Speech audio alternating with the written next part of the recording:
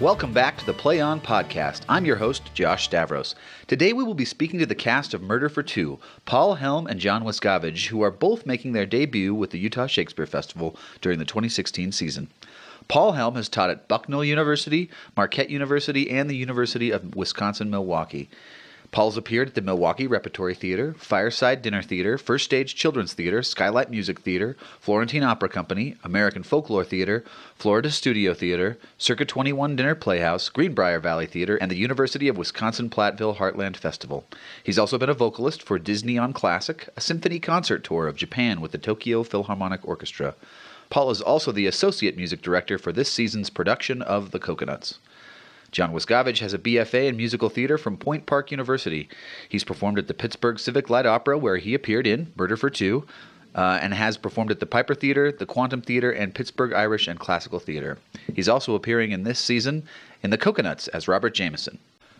John and Paul, thank you so much for being here today. Thanks for having us. Welcome. Well, we'll jump right in, your work this year in Murder for Two it's a show of firsts, as I understand it, for us for the festival, and I think for you gentlemen as well. This is your first time working together, yes? Yes. First time each of you working with Brad Carroll. Correct. Yeah. Also. And you were the very first show to open in the new Eileen and Alan Ains Studio Theater, our brand newest space here at the Shakespeare Festival. Let's start there. Talk about opening a show in a new space. As far as whether it's John spent the time with the show, and Paul, it's your first time with the show. But talk about the adventure of opening a show in a brand new space. I kind of, I of course had done my research before I came here, and when I found out that we were going to kind of be like the inaugural show in the Ains Theater, I was super excited. I was like, this is going to be really, really cool. It's going to be something really special. I mean, the festival's been around for decades now, and it will be around for decades, I'm sure. I have no doubt of that. And so to be a part of this first season that is taking place in the Ains is really, really cool. And I mean, especially having the setup of this space, which is a tennis court setup, it's really neat. It posed some really interesting challenges, but I think we kind of all met them head on. Paul, do you agree? Yeah. It's a talk show now. I'm excited. I echo what John said. Just to be involved with this season, this year, with all the new things going on, the new spaces, all the receptions and the unveilings and new street names and whatever. We like parties. Yeah. Welcome to the 2016 Shakespeare Festival. Yeah, absolutely. Yeah, and I think that to be our first summer here, this was a very special summer to be here. So, and to be again the first musical in this new Ains Studio Theater is quite exciting. And the people are really responsive to it. It's ambitious to do this show in that kind of setup of the theater, but I think we're certainly getting our workout. We didn't need our gym memberships this month, but it has been quite an adventure, but a really positive, rewarding adventure. For our listeners who haven't been into this space yet, normally or previously with iterations of this show, correct me if I'm wrong, John, it was in a proscenium setup, a fairly standard. Yeah. Audience on one side, actors up on stage with kind of the separation of the fourth wall there. And in this one, we are in your laps, more or less. Like we're right there. Yeah. So this is the first time it is being done not in proscenium. Cool. So with that long sort of alley, that sort of open area of the stage, you're doing a lot of backing and forth. And this show in particular, it's not your usual show. You gentlemen are what I have dubbed, or what I am calling, of course, as many others have, quadruple threats.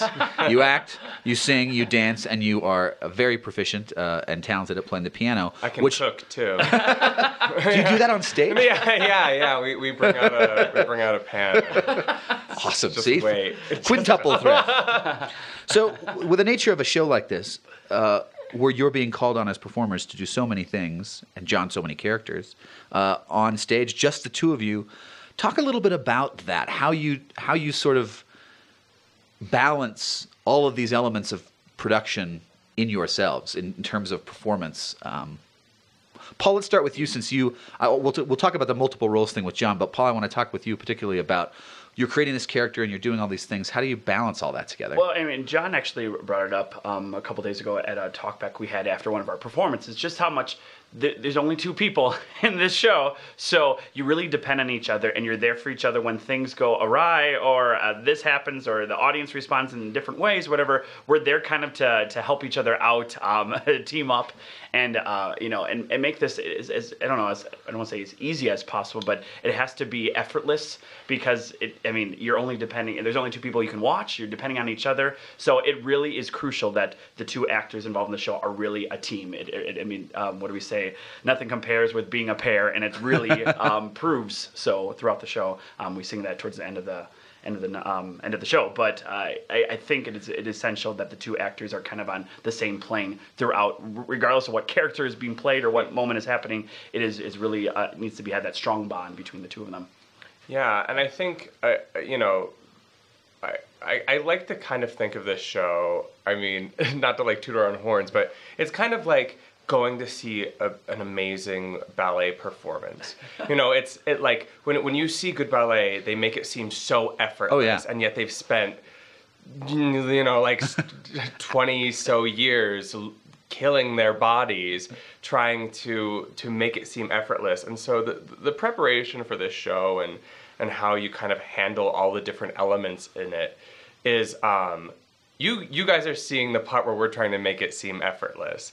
We should have filmed the parts where, it would have made a great series on YouTube or something, just to see what it really takes, what it means to rehearse the show and then to go home and the rehearsal doesn't end. You keep practicing, you keep developing characters, you keep developing voices, you keep practicing the piano, you keep going over moves. I mean, it's a lot to balance to make it look as effortlessly as we make it.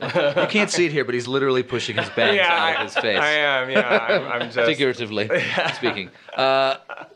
So with that, John, adding all of those extra characters, talk about how you've played these roles before. Talk a little bit about your history with this show. Sure. Well, it's actually a very long history. The first time I auditioned for it was in 2011. I had been auditioning for it, even while it was at Chicago Shakespeare. It's kind of like an inaugural production. And so me. Oh my gosh! I know I'm thinking of myself as a people. Oh no! It's happening. Oh no! We were in my house. Oh gosh. That was a Freudian slip. You gotta have something to talk to your therapist about later in life. It's fine. Anyways, back to you didn't hear that. So I had been auditioning for it since 2011, and it moved off Broadway. It had its New York production. But every time I was auditioning for it, for about the first 3 years of auditioning for it, I was actually in for Paul's track. They only ever brought me in for the detective role, I guess just because I kind of, I have that kind of like chipper energy. But that's not true. You are eager and fresh-faced. I am, and so I kind of was, and every time I would kind of walk out of the room and be like, all right, like I know I didn't get that, or like something just wasn't clicking, but I was like, I know I can do this show. I was like, I know this show is like for me. And so finally at a callback, they called me back for the detective again, and I finally just kind of took life into my own hands, and I was like, hey, thank you so much for this callback. Can I actually also read for the other role? They were like, The Suspects? I was like, yeah. And they were like, okay, sure. And so they're like, well, here's 40 pages. Have this prepared by tomorrow. So I was like, I'm so glad I asked for this. And that was how I eventually got it. So then I started with the tour. I've been with the tour since late 2014, when I was off and on with it for a bit, kind of like leaving when I wanted to and when they needed someone, and took over for a bit, understudied for a bit, took over for a bit, then went back to understudying. It was kind of a role where I was like, I just love being a part of it. Mm-hmm. So my process was about 2 weeks to learn the show. And it was kind of, what I said before of like, you rehearse. I would go home, stand in front of the mirror for hours trying to find out where these characters lived, give myself a migraine, like chug a cup of coffee, and then just like go and rehearse for more hours.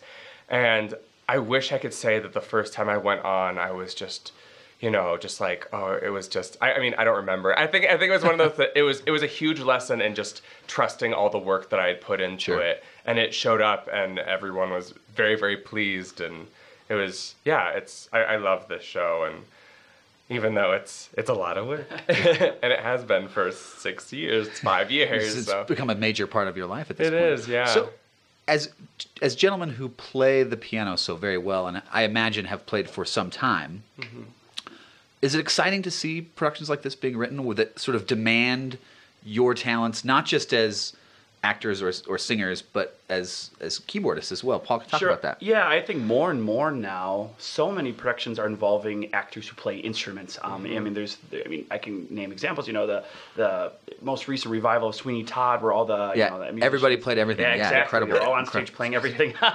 So if you hear a hiccup during this, John is notorious. I'm notorious for hiccuping once. I'm so sorry. I didn't think it was going to happen. It's been like 3 or 4 already. That's the best thing that has ever happened on the Play On podcast. We're not cutting it. It's beautiful. Great. So, I was like, they always count them in rehearsals. We had a Murder for Two count. I think I saw that. Now that I know, I saw that in the rehearsal report. Yeah, they put it in the rehearsal.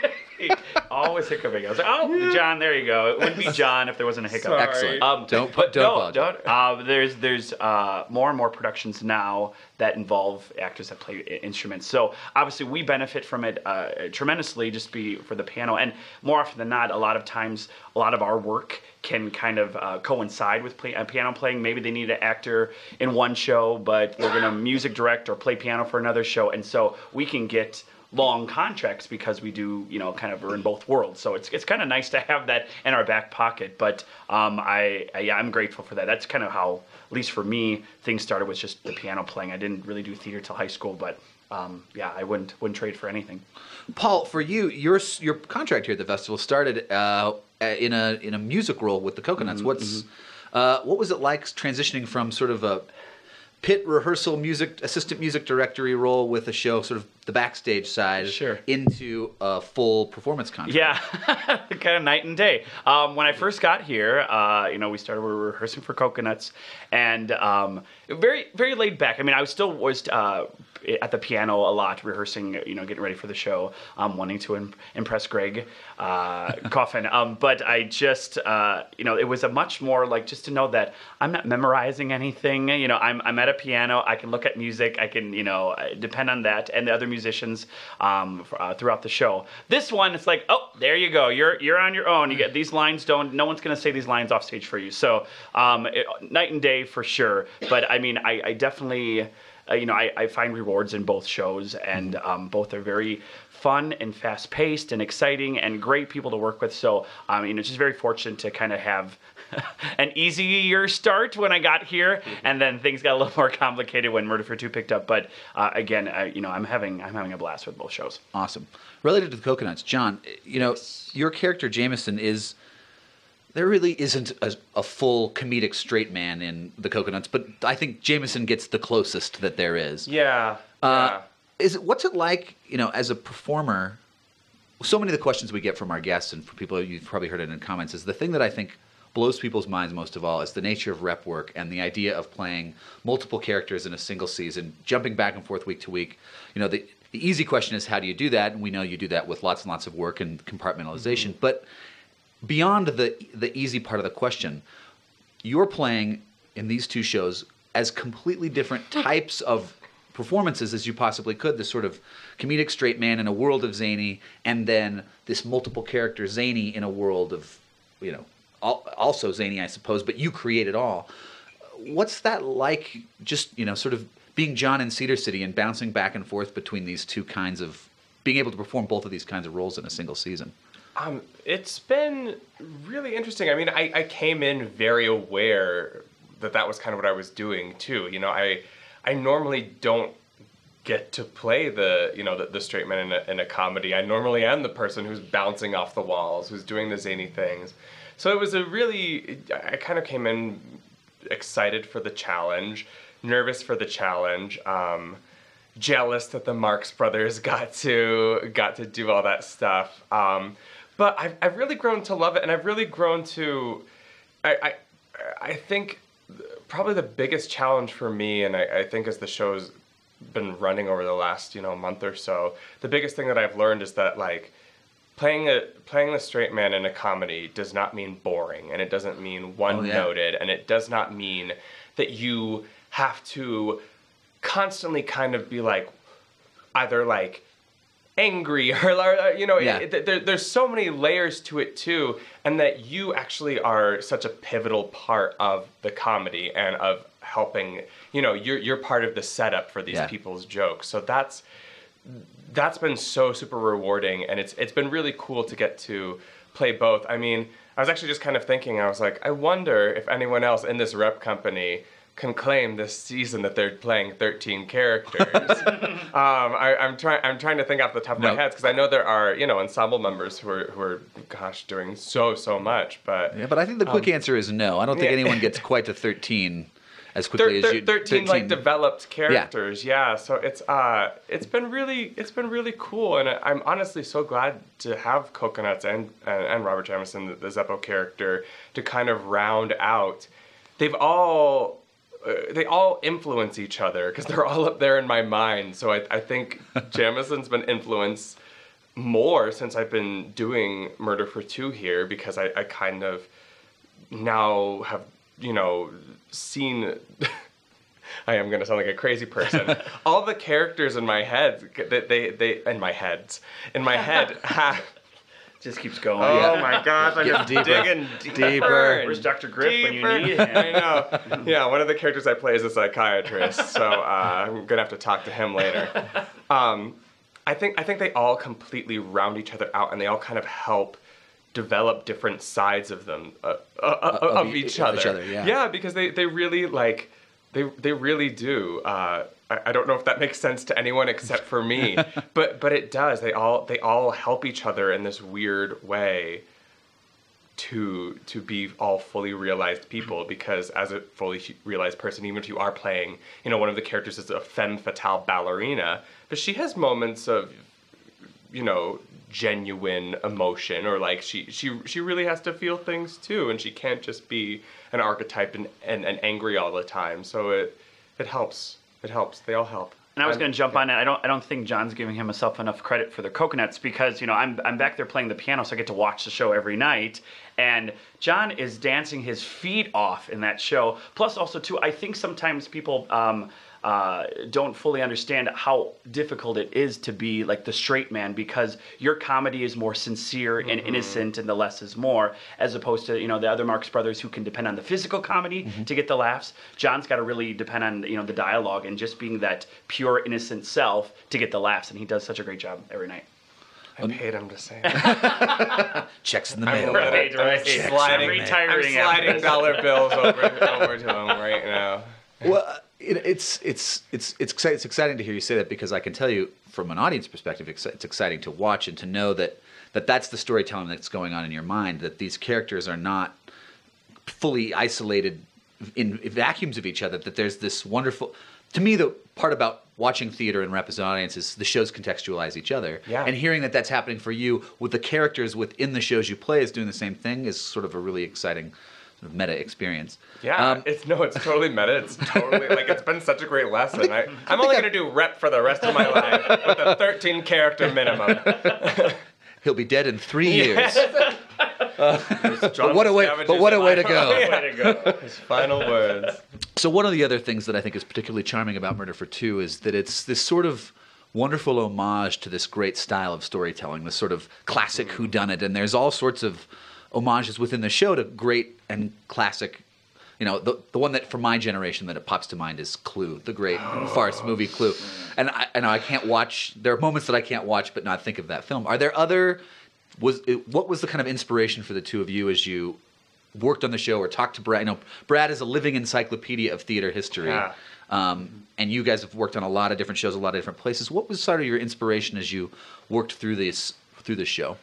Well, I was gonna say, modern day. To be honest with you, I watched that television show called Forensic Files. I watched it a lot while we were rehearsing for this because there were so many things. I'm like, yes, I can incorporate that. How I deliver this line and that line. I mean, it's all the way that's worded in the motives and all the stuff like that. But also, I look back to like older plays, Agatha Christie, or even Arthur Conan Doyle, Sherlock Holmes, stuff like that. There's so many of those elements too. Not huge, but little nuances throughout the piece that remind me of those. Well, and not necessarily comedy, it sounds like. Just the sort of the crime experience as much as anything else. And I think because it's such a funny show, people forget that it's very well written as far as how the details are revealed and all the elements kind of come together. And I think, again, the team here wrote a really strong piece, a detective piece. It really is, as far as there's a lot of comedy and very silly, fun stuff. But it is a really great murder mystery. It really is well put together.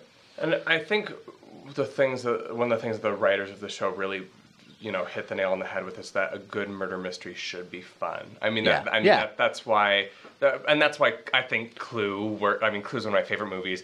In the previous production I've done, there was actually an homage to Clue, where on the back wall, not a lot of people picked it up, but there were actual real size versions of all the Clue's murder pieces. So there was a noose and there was a candlestick, and so I always think of Clue with this show. But actually, one thing that I did since I got here, which I had never done, was the writers of the show love this movie, this not well known movie called The Last of Sheila, which is actually a murder mystery written by Stephen Sondheim. What? Yes. Which, other fun fact to bring back to Clue, the writers of Clue couldn't figure out how to end it, so they hired Stephen Sondheim to write endings, and he couldn't figure it out either. Stephen Sondheim is a huge murder mystery buff, and so one of their huge inspirations for it is this film called Last of Sheila, and so actually, Melinda Perret, who is in Three Musketeers and in Coconuts with Me,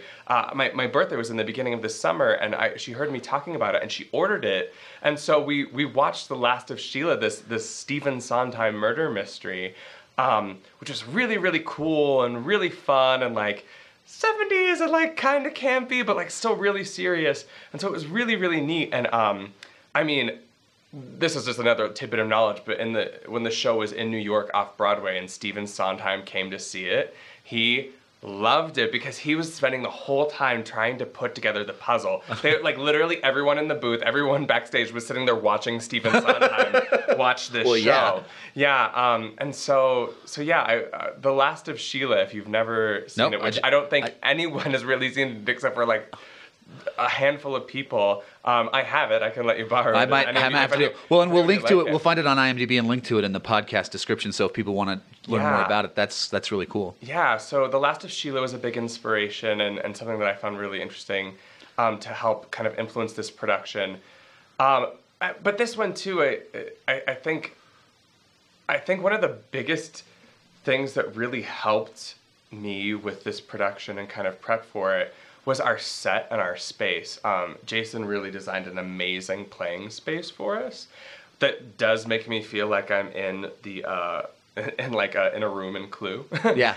That has that sort of mid-Atlantic mansion feel, but in a really fun way. Yeah, it totally does. And so, just the set really helps so much. It really brings me there to that mansion and to where the murder takes place, and us too as audience. Well, thinking about there's lots and lots of stuff out there. Watching Forensic Files. My mother is obsessed with a show called The First 48, which is all about the first 48 hours of a murder investigation because it's the crucial 48 hours.